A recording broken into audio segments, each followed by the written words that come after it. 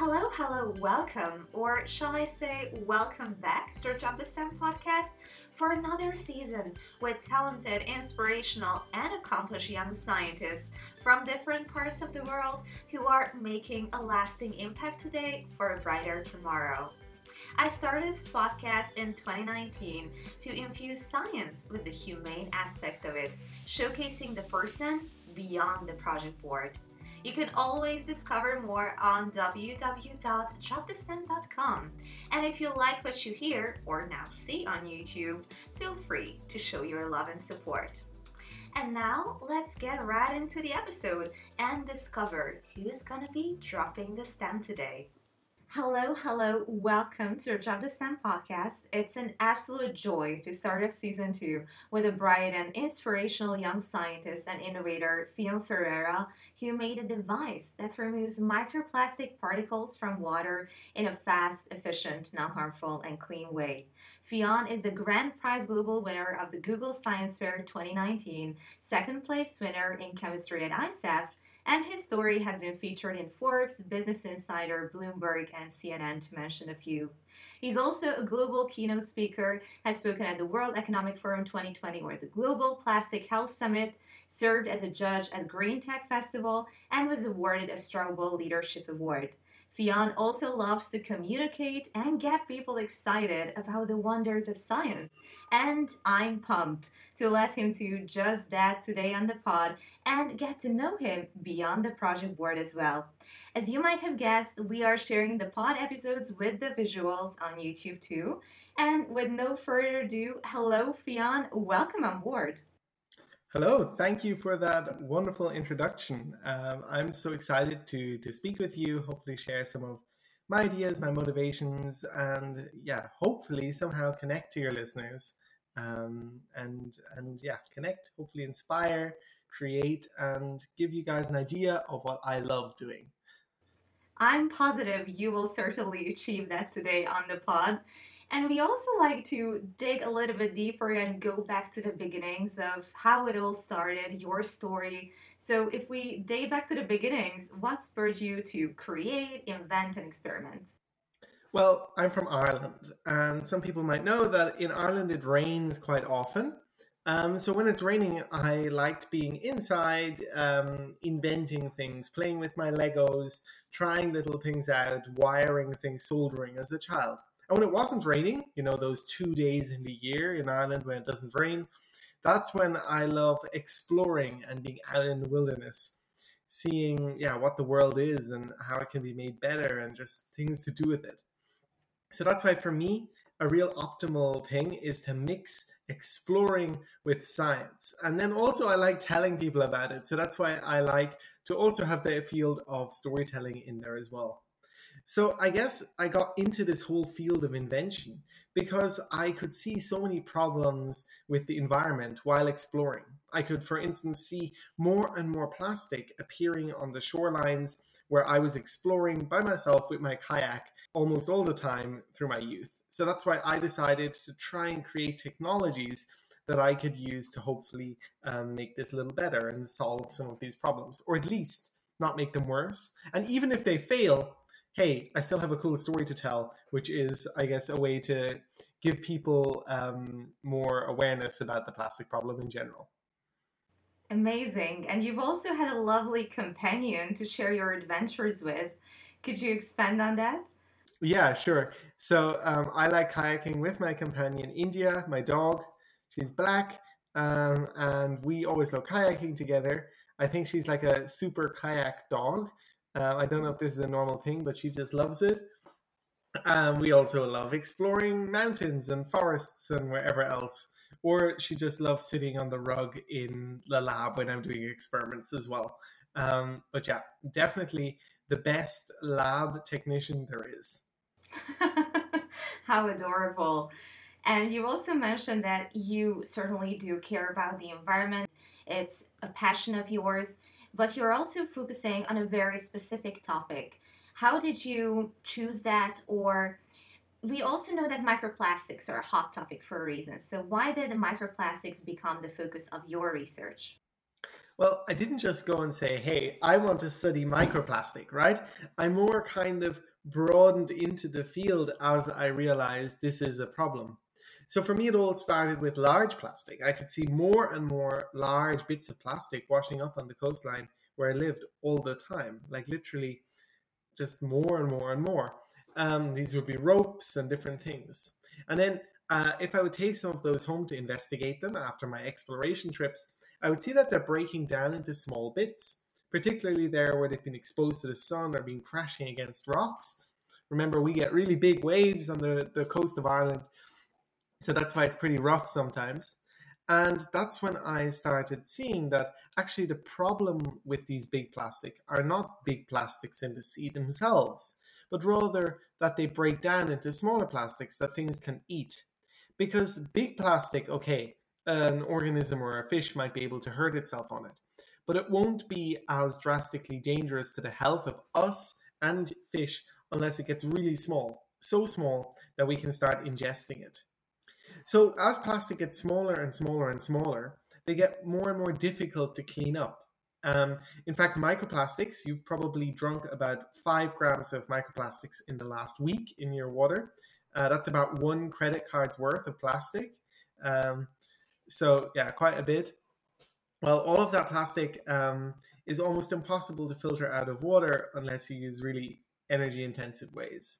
And for me, that just horrified me. And that's why I decided to at least try and learn more about the problem. So I guess the first thing I did was try to see, well, is there plastic here? And how can I find it? How can I detect it? Well, at first I thought it would be easy. I could just, look at the water and see. Of course, trying to find something that's about the tenth of the width of a human hair in size actually turns out to be a little challenging. First of all, these plastics are tiny. Second of all, they're sometimes translucent. Third of all, they might look very similar to other things in the water. So it's actually really difficult to detect them. So the first big challenge was just basically adapting things such that I could make a device to try and measure these microplastics in water. So I built a device called a spectrometer, and basically that uses a light source and shines light through a sample. And plastics, when light shines on them, they get really excited. They start jiggling around. That absorbs light, and that means that therefore the light gets changed, that gets released. And like that, I can see that there's plastic in water. And that is when I realized, oh, there's a huge plastic problem here that somebody has to solve because there's just so much in all our water.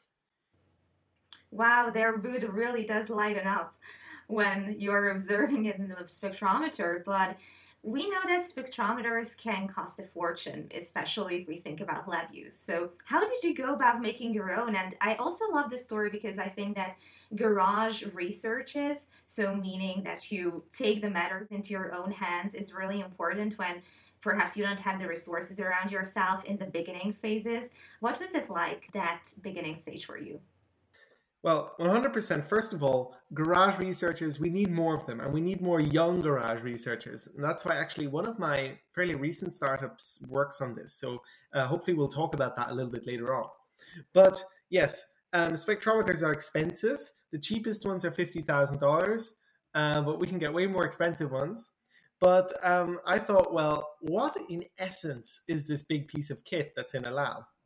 I lived in remote Ireland. When I mean remote, like 5 kilometers to the nearest house from my house, and like 5 hours drive to the nearest spectrometer, um, and just in the middle of nowhere.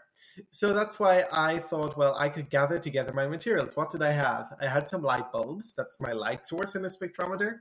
I had a webcam. That could be my detector. I had a computer, so I could code software to do things, and I had some Lego blocks to build a housing. So basically, bringing these bits and pieces together, I decided to just build a spectrometer at home. It wasn't an easy process though, and I kind of constantly was at the beginning getting issues. One of which was like I built in the light, got a short circuit, like the whole village had no power for like a day, or I also did one where I used like a halogen light bulb, and the light bulb got really hot and like melted all the Lego bricks of the wall, and the entire spectrometer, like a month's work, just completely melted into a puddle. And there were all these kind of fun little mishaps along the way, which for me, is what makes me enjoy the area of invention and science so much. The unexpected parts of the story. They really do add up, and I guess everybody in your local sphere knew that you were doing research, so you couldn't hide it anymore. Well, I didn't tell anybody that that was the reason why the power went out, but I'm sure people Okay. guess. All right, but it does really make a good story, and I like how you pursued your motivation, the need to research it in an unflinching way. And I've seen your video on YouTube, and it's really cool to see how you can extract plastic from that contaminated water. How did the idea of using magnets come, and how did you go about the extraction methods, measuring the efficacy of your invention? Well, I already had this spectrometer device, so that actually allowed me then to start looking at plastics and water more and looking at how, let's say, a common kitchen sieve would have an effect, which it doesn't have an effect, or how different things could have an effect on it. So I thought, well, the worst thing that could happen is that I try something and it doesn't work, which is still fun. And the best thing is that I could actually make an idea that might possibly be effective. But from my school chemistry class, I remember reading about microplastics being made from oil. And at the time, that oil is non-polar and plastics are non-polar. And water is polar. So that's why these two things would stick together if we brought them into a close vicinity. So that's why I decided, well, what about if I mix a bit of oil into water and with plastics in it and see what the effect is? Now the water did get cleaner, but that's how we don't want to create oil spills everywhere. That's no good. So what if we could try and attract the oil or control the oil somehow? And that's why I came to the idea of what if we use magnetic oil or a ferrofluid, a magnetic medium added to oil. And that's where the birth of my idea came about. I then basically continued working and looking at different types of oil about so magnetic powder and what type of magnets I could use to just make this process more effective. And then to test how effective it was, I was using my spectrometer and it looked really great. I was getting really high extraction rates, like 87%. So being me and being like super doubtful about my pile of Lego bricks and light bulbs and stuff, thought this can't be true. I have to like build something else just to cross check. So that's why I also built a microscope and coded a software that could like find microplastic particles in a microscope image. And then I took microscope images of my samples as well and actually got the same extraction rate. Then I still didn't believe myself. So that's when I started like repeating the tests. So I repeated the test like 4,500 times. And after that, when the results were still the same, I kind of thought, well, I must be onto something here. It can't just be chance. Yeah, after like 4,000 times, you can be quite sure. And I also like the fact how you came from one idea to another. So it was through those aha moments and going Yeah. forward. And actually, for me, I was always just playing with science. So I was always just like, oh, let's build a spectrometer, let's play with ferrofluids. And these were all things I had dabbled in over the years. And for me, this project really tied them all together, which was so strange and so exciting. And literally, also on the other end, another thing I was dabbling in was like working on my computer and doing data analysis and coding softwares. And this all came into it as well. So it was just kind of, it combined all the things I loved. Yes, and did you know how to code before, or was it a skill that you had to learn during the experimentation process? Well, obviously, it depends what language. So in the experimentation process, it was different because I had some hardware, which was in C and C++, which I'm quite good at. And then I did all my data analysis in Mathematica, which is a analysis mathematical modeling software code, which I like a lot. But I had never worked in like Java and things like that, and like writing softwares. So that was a new area for me to explore. But obviously, I had a bit of a basis in other languages, so some things carried over, and the logic itself carried over. Yes, yes, that's great to hear. It's like a similarity between languages when they are from the same root. So if you learn Spanish and then Italian, you kind of get the logic and can implement those strategies or those structures Totally into agree. another. So I'm half German, half Portuguese, and I can't speak any Italian, but I can read Italian, even though, yeah, I can't speak it, and that's from the Portuguese. So same thing with different coding languages, I think. Yes, and perhaps your enthusiasm for languages, as I can tell, translates into computing languages. Are there any correlations? Not sure. I find computing languages a lot easier to learn than actual like spoken languages. That's because somehow sarcasm doesn't exist in coding, and there's so much, it's so much simpler. So I'm much rather learn a computing language than a actual one. But I speak German, Portuguese, English, Irish, and a bit of Dutch. Okay, okay, the big five, not the personality test, but in terms of languages. So that's really cool to hear. And if you like computing languages, they are already international. So you might have a little bit an easier thing going for you. We've talked about the efficiency of your extraction method, but you actually took this project to the Google Science Fair where you won first prize. When you presented the project and where you are right now, what are some of the newer things going on in your project? How did you go about, specifying the method or clarifying how you go about extracting microplastic from water? Oh, yeah, first of all, good question. I first exhibited at the Google Science Fair in 2019, and I thought when I applied online, it said, like, you can win a T-shirt and you can win a laptop, and I thought, oh great, I'm going to apply. So I did, and then promptly I won a T-shirt, and I told my parents, look, I won a T-shirt. And then next day I got an email saying, you're a global finalist, you're coming to California in a month. So then I told my parents, they were like, what? And then I went there and I competed and I won. But more importantly, I realized that I wasn't just a weirdo who liked to experiment, but I was actually part of a global community of loads of people who love to do this too. And that was like the best thing of all about the fair. So I showed my idea and I had so much, I guess, positive press.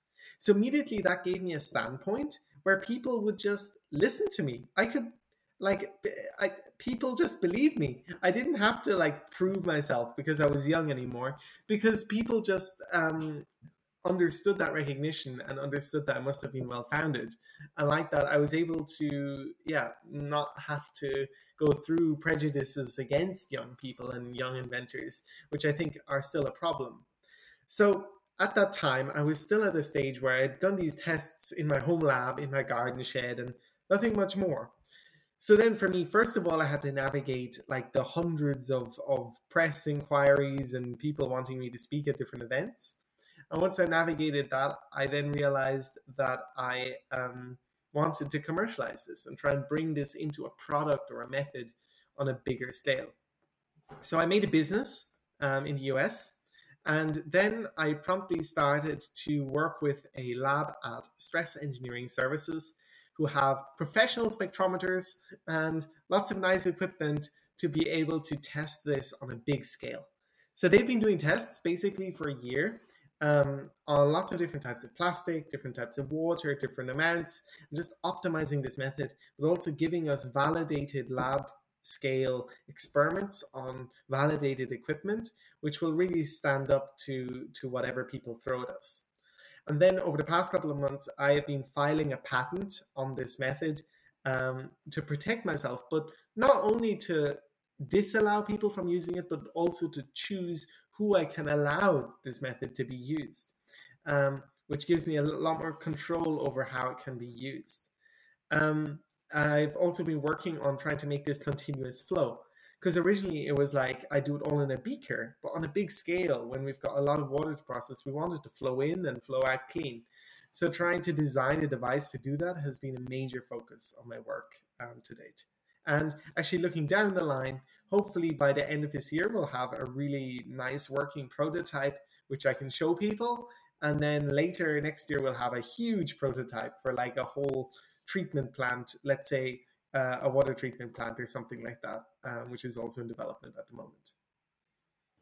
That's amazing and so exciting. I'm really happy for you and congratulations on the patent and where you are at now. It's so great that you've been accepted into a very motivational environment and sphere where they do not look upon you, but they uplift you in both practical and emotional ways, which I think are both needed for the young people who, as you said, believe in them. And it's also a great tip that you share that you not necessarily wanted to restrict people, but to be the judge of who is going to use your invention and setting up those boundary lines whether in Mhm. our friendships, relationships, or in business, are paramount. So kudos for that as Yeah. well. Oh, thank you. And in terms of support, financial and strategic support is also essential in taking an invention to the next level. So I've seen a Robert Downey Jr. post on LinkedIn. Tell me about it.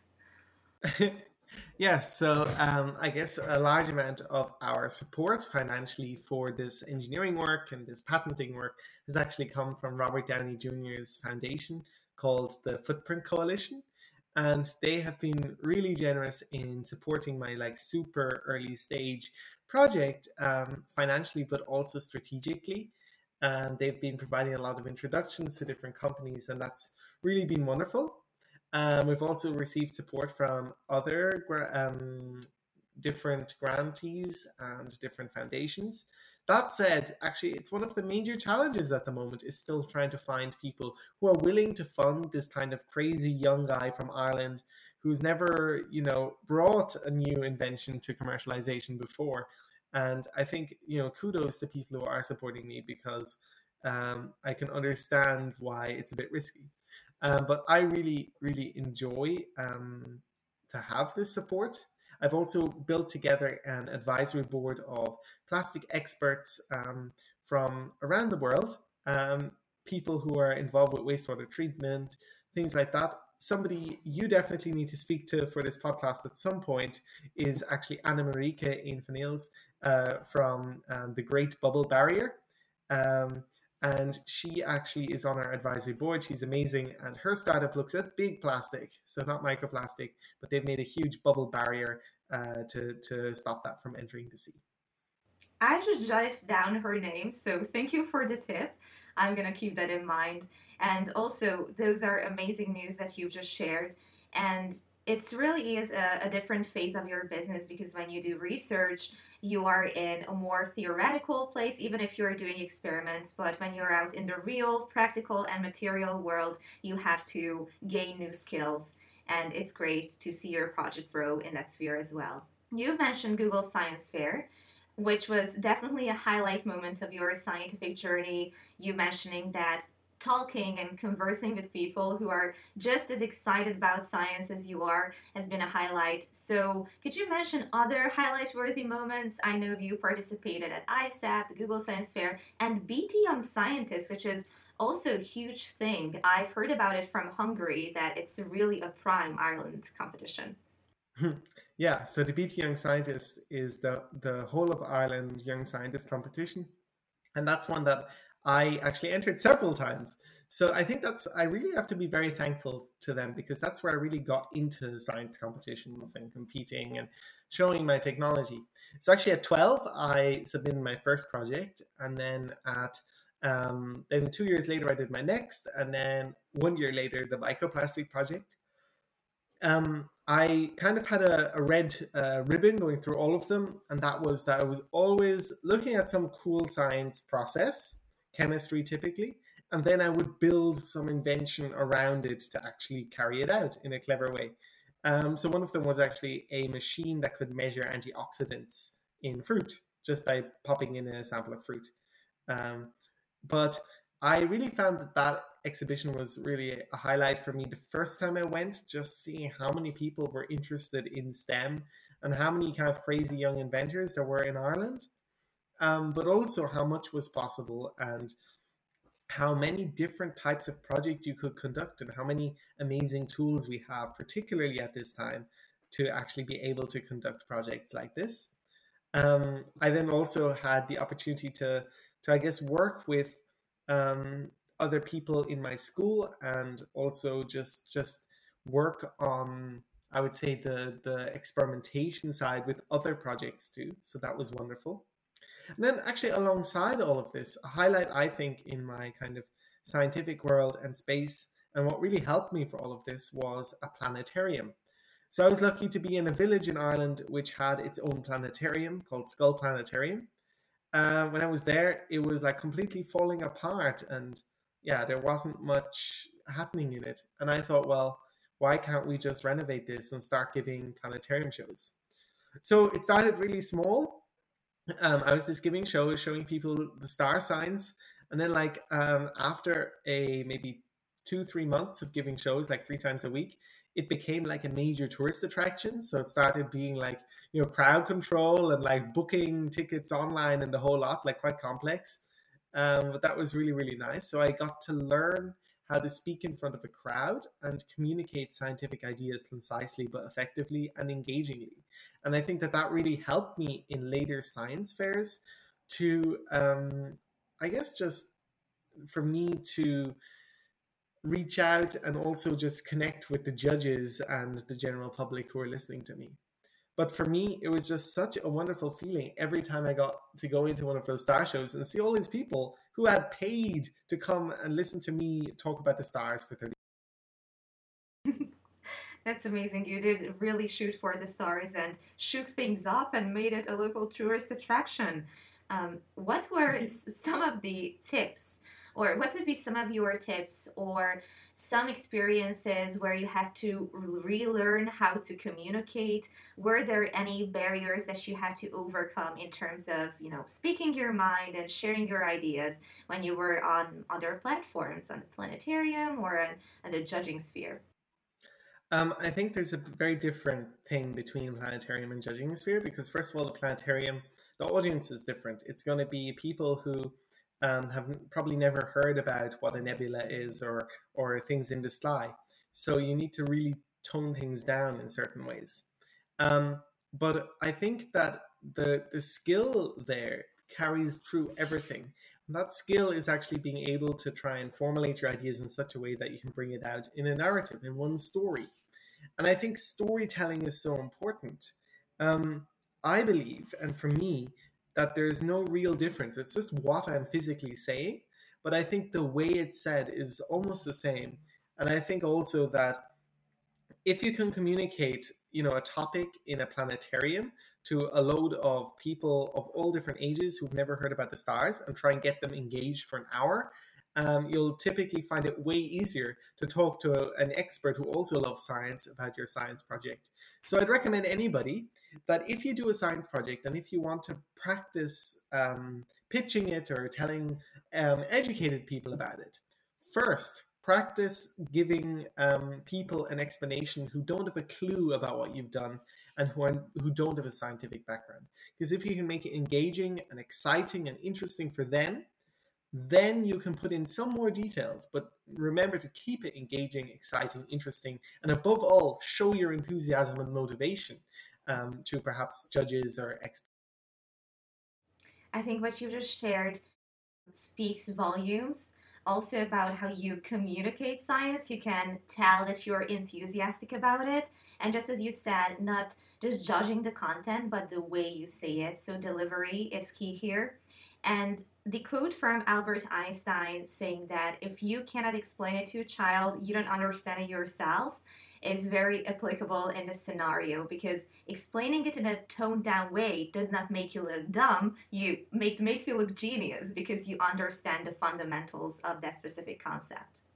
I completely agree. And actually, that's one of the quotes I kind of live by and work by. Another one of the quotes is from Thomas Edison, and it says, "To invent, you need a good imagination and a pile of junk," which I think is also so true. Yes, yes, dropping the stem right here. That's great. We've talked about a little bit of sustainability, but I know you've spoken about the topic in numerous platforms, and I'm interested in how do you envision the future of sustainability in the next few years or decades? Well, I think it really depends on what initiative we see from both policymakers but also youth. But I'm really optimistic, and that's because we all of a sudden have a young generation of people who've heard about sustainability issues their entire lives, and a young generation who's incredibly motivated and powerful. Youth have never had so much power, and I think that, I've made a small invention. I have managed to get so much recognition for it, and I've managed to actually achieve quite a lot just by experimenting and playing myself. So if I've achieved all these little things through almost playing with my hobby, imagine what all the different motivated youths will achieve when they start working on these problems. But I think what we need to do is get more people into and realize the issue of sustainability that's affecting us all. Um, I think for that, there's a key that needs to be addressed, and that is storytelling. I think policymakers and governments need to place more value on telling stories such that more people will hear about the issues and the first-hand experiences of climatic disasters or impacts. I think for me, the reason why I chose to go into sustainability was because I could actually see the issue of sustainability firsthand. I could see plastic washing up on my coast and having issues and harming the environment. So I think everybody, sadly to say, has to see that at some point to become truly enthusiastic about being sustainable. I think that also sustainability is integrally linked to so many different fields. And like that, nobody can shift the blame onto anybody else. We all need to almost blame ourselves or at least do what we can ourselves. But I think in the next maybe 20 to 30 years, we're going to see a big shift towards sustainable movements, but ideally also that we place more value on the ideas of young people, young inventors, activists, and scientists. Because I think they, first of all, are often passionate about the world that they're going to live in, but also they often have very good, powerful, and innovative ideas. Absolutely. And also, the concept of storytelling, what you just shared, is also important because telling a story empathizes the audience with the concept being shared. It creates a connection that could not be other ways fostered, and it puts them in a mental or a psychological place where they can feel the message being transmitted, and it's not just pure and very raw data being thrown at them. So I think that's a really good starting point of making people aware and then inspiring them to take action afterwards. 100%. And scientific accuracy at times does not equal mainstream news. Are there some common misconceptions you would like to debunk? That's really good. So I'm glad you brought this up. So I've actually been struggling with this because I always get like one newspaper article saying something, and then the next newspaper article recycles that newspaper article, and then it just turns into this kind of daisy chain or this kind of domino chain of death, right? Where the first person had this minor inaccuracy, and it just grows and grows and grows until the final newspaper article turns into something that completely doesn't reflect reality. So that's why I think that newspapers are partly to blame, that a lot of people think the cutting edge, where we're actually doing research and where we need to solve problems, is really advanced and really inaccessible, which it often isn't. Scientists are often working on problems that are actually relatively simple still in the world, and anybody could get engaged with. I've had numerous articles, I'm not going to name any here, where I think people are saying, this guy's attracting plastics from water using magnets, which I personally think is quite inaccurate because it's saying that the plastic is attracted by a magnet, which is not true. I've got this intermediate ferrofluid liquid in there. I've also heard people say that I'm going to clean the world's oceans, and I think that that places, first of all, a lot of pressure on me, but also I'm really focusing on water entering the ocean, so stopping plastic entering the ocean first, because we don't have a chance on cleaning the ocean before we stop plastic getting into it in the first place. Um, and of course, that would be something that I would look into after stopping all of that. But I just find there's a lot of inaccuracy there. So I think if anybody makes a discovery or makes something, just be very mindful of how you pitch things, particularly to conventional media, because anything you say can be used for you or against you or in a different context. I've also had some very, very interesting incidents where um, I guess one inaccurate article was then reused by another newspaper who made it more inaccurate. And then, it comes to a stage where it's like completely different. And sometimes new quotes pop up, which I never said. So, actually, something that I really work on and what I'd recommend to people is actually setting up a Google alert for your name. So, like that, you get an email the minute your name gets mentioned on Google, and if there's something inaccurate about you, you can really quickly get in there and try and edit things. But it's definitely something I've struggled with. What a great tip. And it really is true that sometimes lies can be twisted truth to some extent or another, which can foster itself in such environments, especially in the media, when it enters this vicious cycle. And I guess if you were to be featured in a neo psychological article, they would said Irish scientist is using the law of attraction to clean water, but who knows? Yeah, exactly. And then probably it's not even going to be to clean water anymore. Then it's going to be like like I think one of the articles that I've seen, which I thought was particularly far fetched, was Irish scientist cures Alzheimer's with magnets. And it basically came from that they from some other article they said, I'm using magnets to remove microplastics from water, and then they must have realized that, well, microplastics have been linked to Alzheimer's. So they said, well, why can't we just say that he's using magnets to cure Alzheimer's, which I don't think is accurate, and I think that's an inaccuracy. um, but yeah, there's some really, really bad things that can happen, and then once it's out there, it's really, really difficult to take down or get rid of. So definitely something one has to be aware of. But What a twist in something actually, marketing. yeah, something actually which I would like to highlight is just that, as I've said earlier, the cutting edge is really close. So if you feel like you're passionate about the water problem or about electricity or anything, read a couple of actual scientific articles, go onto Google Scholar, find something, read it there, because that is peer reviewed. That has been reviewed by other scientists. Typically, it's a little harder to read, might take a little longer, but typically that's fact rather than glorified facts or maybe uh, recycled facts, and that often those things are easier for me to understand, and also they give me a good idea about where I can be active, where I can make an impact. Yes, absolutely. It really is important to check your resources.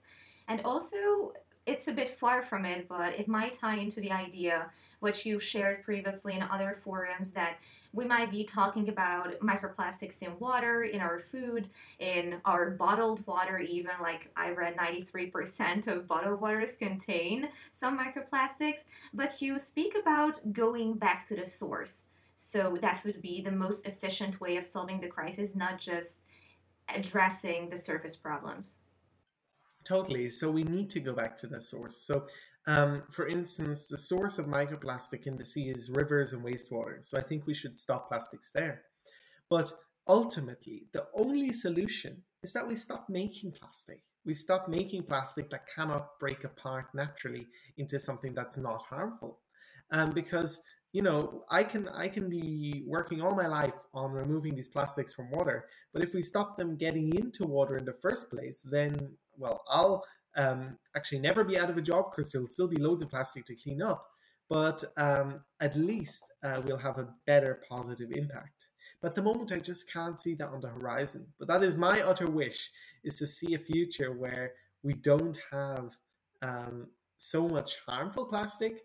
I think we can engineer and through cool chemistry ideas create plastics that are ones that are either easy to collect, recycle, or if they do get into the environment as microplastic, they don't cause harm and break down back into their biological components, such that they just don't harm the environment. And that's my dream. Yes, and it really is an absolutely great dream because it impacts us all, the living, all types of organisms, from plants through animals to humans who can accumulate microplastics. And it's great that you are in the fight of breaking this cycle. On a practical note, we sometimes see biodegradable plastic on products, and this green plastic, is it helping the environment or is it just a marketing thing? Good question. So it really depends on the type of biodegradable plastic or where the plastic came from. So first of all, I'm going to talk about bioplastic. Bioplastic is not the same as biodegradable plastic. Bioplastic is plastic that has come from a biological source, which means it might have been, you might have used, instead of crude oil, they might have used corn or potatoes or something like that to make the plastic. But the plastic itself is often identical to the plastic made from crude oil in its molecular form. So it means that once you throw it away, it is treated the same. It is the same product as one that was got from oil. Then biodegradables. You've got so many different types. One type of biodegradable is an oxo-biodegradable, which have actually been included in the single-use plastics ban. That's because these oxo-biodegradables biodegrade. They break into tiny pieces called microplastics, which then are still harmful, but you can't see it anymore. You also have compostable biodegradable plastics, and those are ones that can break down in an industrial compost bin. So if they're over 80 degrees for 3 months or something, then it'll fall apart. But for me, I know that if I throw that into the trash bin, the trash collector will not know that this is a biodegradable plastic, and therefore will just throw it into the stream for plastic that they don't know what to do with, and it'll be incinerated. So we need to try and make a stream, a waste stream for these plastics as well. I think home compostable plastics are a good way to go because these are plastics that have been shown to compost well in your own compost bin at like 10 degrees Celsius, just to fall apart. And if we can build more and use more of those and just compost them in our homes, that would be great. And that's a good way to go. But at the moment, there's a lot of greenwashing and money being made from, I think, misinforming the end consumer about how sustainable products really are. It's helpful that you've made this distinction and help clarify some ideas because it's easy to get lost in all of these new coming terms. And I guess this is what receiving information from a trusted source looks like on plastics. Well, actually, I would like to highlight that the plastic field is so broad. There are so many different types of plastics that even at conferences of polymer scientists, there is so many sheets like just defining what everything is because at the moment there's still no real regulation of what you can kind of call a bioplastic or not. So I think the ultimate thing, if you really want to be sure, is to go back down to basics, look at the chemistry of the plastic, see what it actually is, how it's made, and look at the type. And like that, you can really figure out. Typically, PLA, plastic polylactic acid, is quite good because it can break down in a hot industrial composter as well. And those are often used for 3D printing. So that's a plastic that I personally think we should use more and should, yeah, in general, look at more. I see. And I guess you do a lot of looking at molecules at the University of Groningen studying chemistry. We definitely study molecules, maybe not looking at individual molecules, but we look at lots of groups of molecules when we're doing experiments. For me, chemistry is a field which I love because it's basically a tool set of things that I can use to bring more inventions and ideas and research to life and just do what I love doing, and that's inventing and playing with science. So I really love studying there and playing with science there, and that's where I'm currently actually am. So I'm just going to be starting my minor next week, and I'm in my final year of my bachelor project, or of my bachelor, sorry, and I'll be starting my bachelor project. Um, but I really cannot stress enough how wonderful it is to study this, not because of prospects afterwards, but really because it just finally I understand so much of how things work. Mm, that's the way to go. And it really is important that you study something that you are truly and utterly passionate about because otherwise it would be a burden. And when someone says, I need to do such and such versus I get to do something, there is a huge distinction. And you've also said that young people are crucial players in this playing field of making an impact in whatever field we're talking about. And Gen Z gets all kinds of hashtags and names. What makes us Zoomers or Gen Z different, in your opinion? Well, I think that what makes us different, and in general, young people different, is that they perhaps haven't been living so long that they have been trained into this old fashioned train of thought. And rather, they might see new connections between areas that previously people didn't think of connecting or putting together in that order. Think of a young child where it's particularly pronounced. You never just take for granted what somebody says, but rather you try and experiment and see for yourself if the building block will stick to the side of the house or not. And I think that that is something that, as the older we get, and the more we lose because we just take for granted what we hear. And we can't. We need to experiment and try out our own ideas. I think that also through Gen Zers, because they are, I guess, living in this problem for so long, and that perhaps they have heard about this their whole lives and can firsthand see the effects of it, they feel strongly about it. But I think that we, when I talk about youth, and when I talk about youth in science, I'm not just talking about Gen Zers or people who are physically young, but also people who are thinking in a young fashion. Because I think that anybody can be youthful in their scientific ideas, in the way that they think and the way that they do science. And I think that that's a wonderful thing. So even if you're 90 years old, you can still be a youthful scientist. Yes, I like how you specify that because young people can also apply to that group you mentioned, and it's important not to restrain them chronologically, but inspire them in spirit. And I think it really is true that genius is someone who carries the spirit of this childlike mentality and openness. And I see that you also carry that within yourself. Is it Oh, something oh. innate, or is it something you've learned during research? I think this childlike aspect, just to play with science, has something that I've always had and always played with and always developed.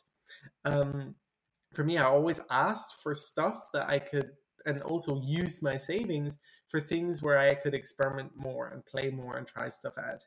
And typically, yeah, for Christmas, I would always ask for things that I wouldn't really know yet how to use, but wanted to learn how to use. So for my fourth Christmas party when I was 4 years old, I asked for like a soldering iron and electronics components, which I then used to wire up my train set at the time. And all of these different things were just, yeah, nice things to play with and experiment with. But also, I was basically forcing myself to learn a new skill. And for me, learning new skills is really, really fascinating. At the moment, I'm also very much fascinated by the science of the forest and how things work there. So that's actually something I'm currently engaged with and just learning about just for the sake of it, just like I did when I was a child and I'm still doing. That's amazing to hear. And I think that having that spirit is so crucial because sometimes people who have maximalistic tendencies are trying to strive for perfection because they're afraid of failure. And it's not that they want to get things done 100%, but they are afraid what happens if I don't do them in that perfectionist manner. And it really is crucial that you can play with things and not be afraid of failure because that's also another stepping stone for growth and for discovering new ideas, just like you are doing now with forestry, I guess. Well, it's not even like I'm doing very much. It's just an area that I'm dabbling in and playing with. And I'm still playing with so many different other areas, but it's just one of the like latest things that I know nothing about and I'm just enjoying like getting into by starting from the very basis of the chemistry that's going on the forest floor. But for me, I really think that failure is something we have to embrace. I just don't think of it as failure. I think that every single good invention goes through so many failures or so many things that don't work. And that's just something you cannot avoid. So I think that there is no thinking saying, I'm going to wait for this to go right. Instead, do it when it doesn't work, and sometime it will be right. It's like I think Thomas Edison again went through about 10,000 models of a light bulb before he actually found one that actually worked. I can't remember the specific quote, um, but that, at least for me, was also very inspirational. Um, I think that's why I've been working really hard on a startup this whole year with National Geographic Society. And that startup is called Glick. Glick is Irish for wise. And basically, there I'm trying to build a resource place for young scientists, young inventors, young activists to find the hands-on resources to do that. Because for me, okay, I wanted to be in science, but I didn't know what resources were available to me. If I knew the technologies, the different methods that were already out there and easy for me to do in my backyard more, I could have done so much more at that young age. And that's why I want to share that. And that's why I work on this new startup, Glick. So it's theglick.com. It will be formally launching later in October, but it's already live. People can already sign up, particularly people listening to this podcast. And ideally, we're just trying to give people the tools necessary to invent and do science. That's amazing to hear that you are providing a platform where people from literally anywhere in the world can connect with people who are going to help them in their journey, because having that support group is going to be immense in someone's journey and growth. That spirit of being teachable as well, but also expanding their own horizons. So I think that the mission of Glick is very necessary, because those are going to be the people changing the world of the upcoming years and decades, and hopefully contributing to a better environment and to better living conditions as well. Exactly. And also, we can't say that these people are going to be, well, they are going to be the ones making a contribution in solving those problems. But why wait until they're old to do that? Why not give them the resources now to start practicing? Because the sooner they get into that, the sooner they will have an idea that will actually change the world. Yes, yes, and especially it ties back to the fact what you said, that when we are young, we are more open to discoveries. Our brain is more open to receive new ideas, more malleable in a positive way. So, absolutely. And at the end of the podcast, we like to discover the if questions department. So, the first if question I'm going to ask from you is, if you were a czar of legal legislation. Actually, I got that from a Harvard course I did, and I think it was such a cool idea to play with that concept. What would you change about our society and why? Well, first of all, you have to remember that I'm not an economist. I'm not a lawyer either. But I think that for me, and this is from my angle, I think from a legal point of view, there are two things I would change, major things. The first thing would be to, and this is based on my plastic research, is to limit the number of plastics that are allowed to be used. Imagine if we could limit the number of plastics to 5 plastic types. Now, that would be enough to cover our uses, our use cases, and like that, and label them. Maybe have specific restrictions on what can be added to them. Like that, we'd only have 5 plastics we'd need to separate and recycle, as opposed to the more like 500 that are in existence now. And that would make it easier to reuse plastics on a longer scale. As part of that, I also think that people should try and hopefully build a legislation that every product needs to be built with modularity in mind. That if I buy a phone, the modules inside that phone can be taken apart and reused without having to recycle the material itself. Imagine if instead of buying a new phone each year, we would just simply replace a battery or put in a better camera module instead of having to throw away the whole phone because we want that better camera. Imagine if we could just replace the camera. I think the other thing I would change is trying to give more voice and power to young inventors and scientists, because I think that they definitely have the power to change the world, but they need to also have education on the way ideas can be legally protected. And that's where I think the trademark and patent offices really need to play a part in doing a better job at explaining the processes of patent and trademark protections to young people, but also making that whole application procedure cheaper and easier and more accessible to young people. I think people hearing your policies right now, if you were to run for a president or for a czar, would definitely vote for you, because those are going to be essential. Yay! Next up is setting up a campaign, right? Yeah. You highlighted the fact that products need to be durable, because it just highlights that we have to think about the long-term impacts of our actions. And I guess some of the characterization we hear about Western societies or more developed countries, that we tend to focus on the now and what feels good at the moment. But what feels good at the moment does not necessarily coincide with what is great for us. So it's a good concept that we have to think about those aspects when putting together a product as well. Absolutely. And the next question is, if you could have dinner with anyone living today or in the past, who would you invite and why?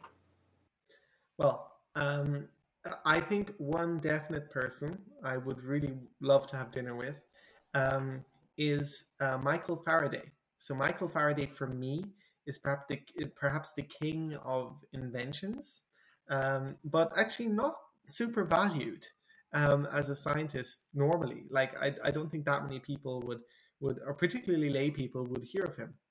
Michael Faraday was an electrochemist, but also so much more than that. And he started his invention journey with literally a pile of junk and a good imagination back in the 1850s or so. And then, really, from there, he became to be a pioneering chemist where he discovered many elements and chemicals, but just built his own equipment all the time.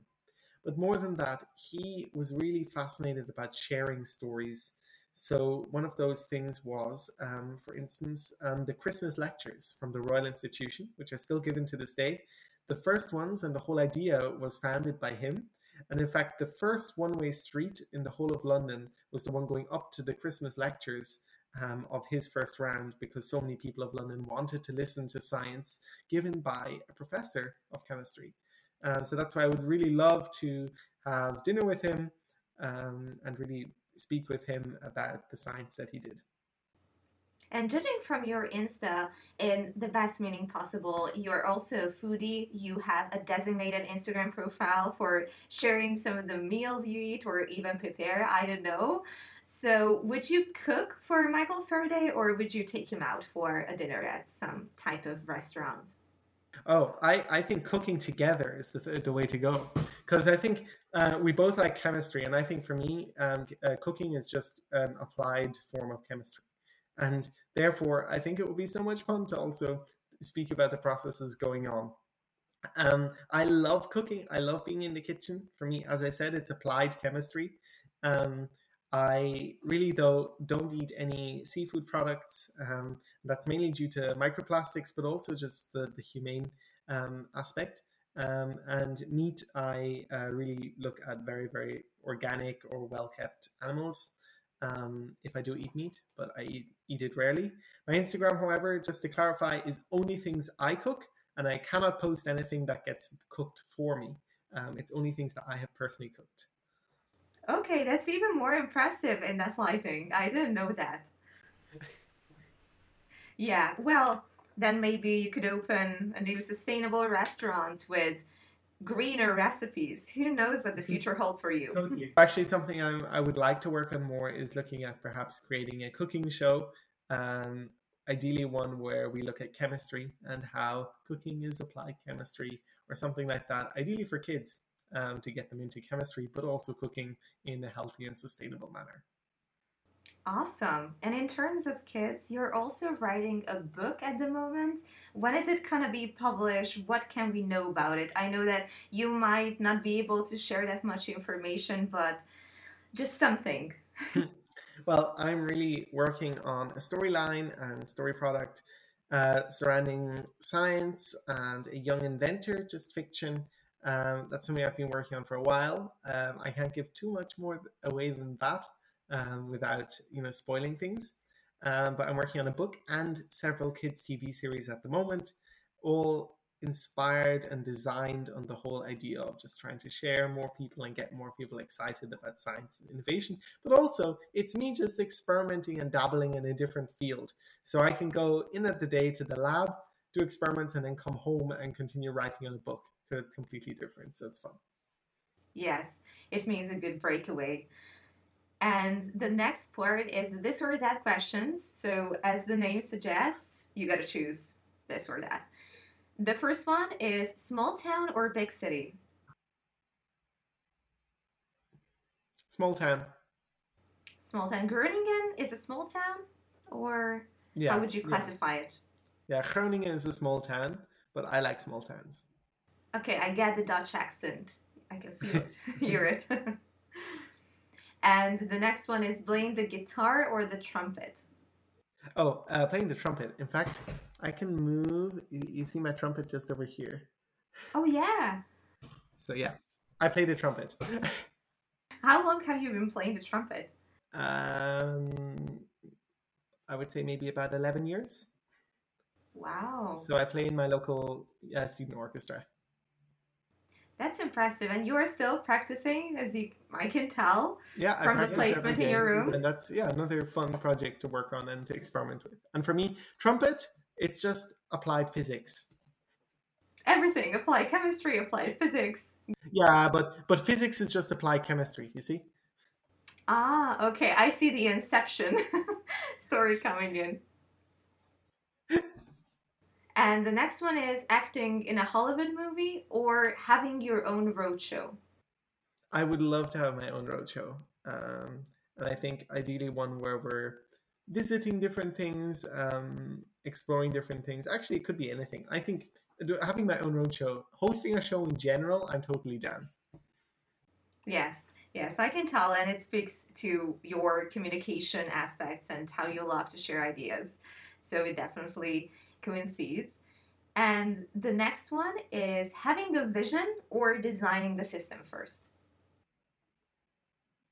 I think having the vision, and I think that what we need is that without a vision, we can't design a system based on it, right? And I think that the vision is the more fun bit, at least for me, because I get to be at that very early stage where my mind can just run free and I can just kind of capture my ideas out of everywhere and kind of jumble them up and mix them around and massage them into something that actually hopefully works. Yeah, it's just mixing the ingredients. You know what you're going to prepare, like as a recipe. You can envision the end goal, but then you're gonna start figuring out, okay, how much baking soda do I need for this recipe? Yeah. And the last one is snowball fight or water balloon fight. Well, snowball fight is better in my opinion because we're not creating microplastics and we're not creating a lot of plastic pollution because water balloons are made of plastic. But also, I love snow and I love being out in snow. And I actually had a wonderful snowball fight with a load of global shapers at Davos, the World Economic Forum, and that really made me fall in love with snowball fights. How amazing! And I actually haven't thought about the pollution aspect of having a water balloon fight, but it totally makes sense. And the last question is what does innovation mean to you? Well, to me, that's actually a very difficult question. But I mean, for me, innovation is more a mindset than an actual physical process.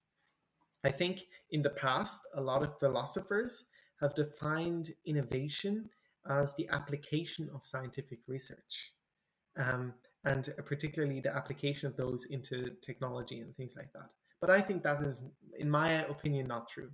For me, innovation is the mindset to create change through changing, through through, I guess, the reconceptualization of already existing processes or completely new processes, trying to solve a problem, but above all, trying to apply a creative, new, maybe innovative, and slightly crazy mindset to a problem that needs to be solved. Yes, it's so good. It should be included in a dictionary, what you've just shared, because sometimes people tend to think that, oh, when I'm about to innovate, I have to create something out of this world new.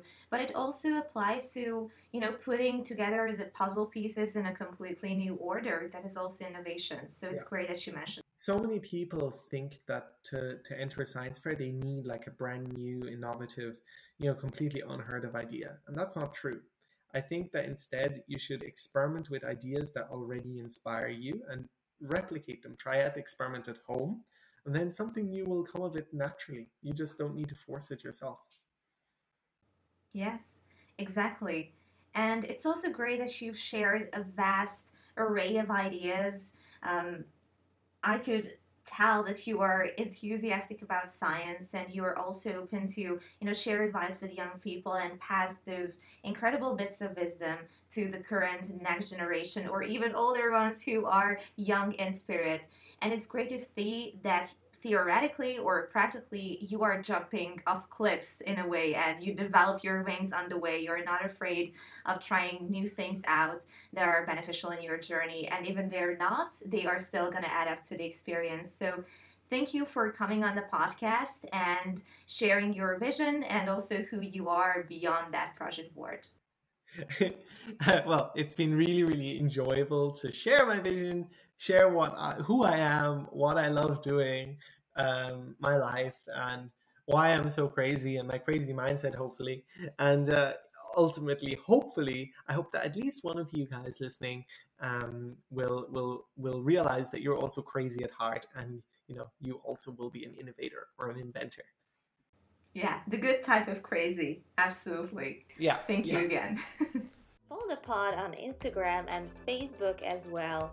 As always, thank you for taking a few moments of science with us and stay tuned for the next episode.